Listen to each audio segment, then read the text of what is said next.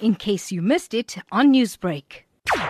It has been estimated that there are about 1 in 10 South Africans living with diabetes, but roughly 1 in 2 of these individuals do not know it because it has not been diagnosed. That is why the campaign is attracting attention to issues of importance to the diabetes world and keeps diabetes firmly in the public and political spotlight. Dana, when preparing for Diwali this year, what can we do to not only cook up tasty meals but also ensure that they won't increase our blood sugar, as we know that Diwali treats are very sugary, sweet and delicious? There are some things to consider in order to keep blood sugar levels in control. And this may include quantity, quality, and also the method of preparation.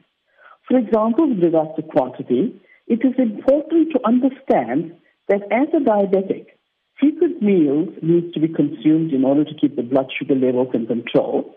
And with more frequent meals comes well-proportioned meals, especially in the case of starch, which can increase blood sugar levels if too much is consumed at once. For example, if a dish is being made out of flour, it would be best to make use of brown flour. The brown flour, being high in fiber, will help maintain sugar levels. And another example will be, for example, if a dish requires the use of potatoes, rather switch to sweet potatoes, which again is higher in fiber. After all, it's all these little changes over time which make a huge difference in the long run. And lastly, on the topic of sweet treats, as a diabetic, staying away from sugar is the key, as we all know that, right? Substituting the sugar in recipes with sweetener of foods which have natural sugar, such as dates, raisins, can allow one to satisfy those sweet cravings. However, we must also know that dried fruit like dates and raisins and even fresh fruit still have sugar in them. So how much is eaten still needs to be controlled. And it is also very important, Ashnan, with regards to preparation of meals.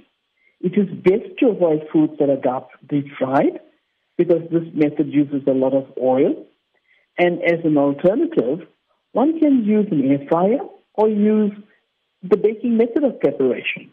Dana, in a COVID-19 setting with the virus attacking the lung tracts and the airwaves, what are some of the common risk factors that diabetes could then cause? High blood pressure has been recognized as a major risk factor for cardiovascular disease. Studies report that a positive association between high blood pressure and insulin resistance doubles the risk of cardiovascular disease. And in fact, we have been hearing a lot in the newspapers and in the media that underlying conditions like high blood pressure, diabetes, cardiovascular disease, all of them have far worse outcomes. Newsbreak, Lotus FM, powered by SABC News.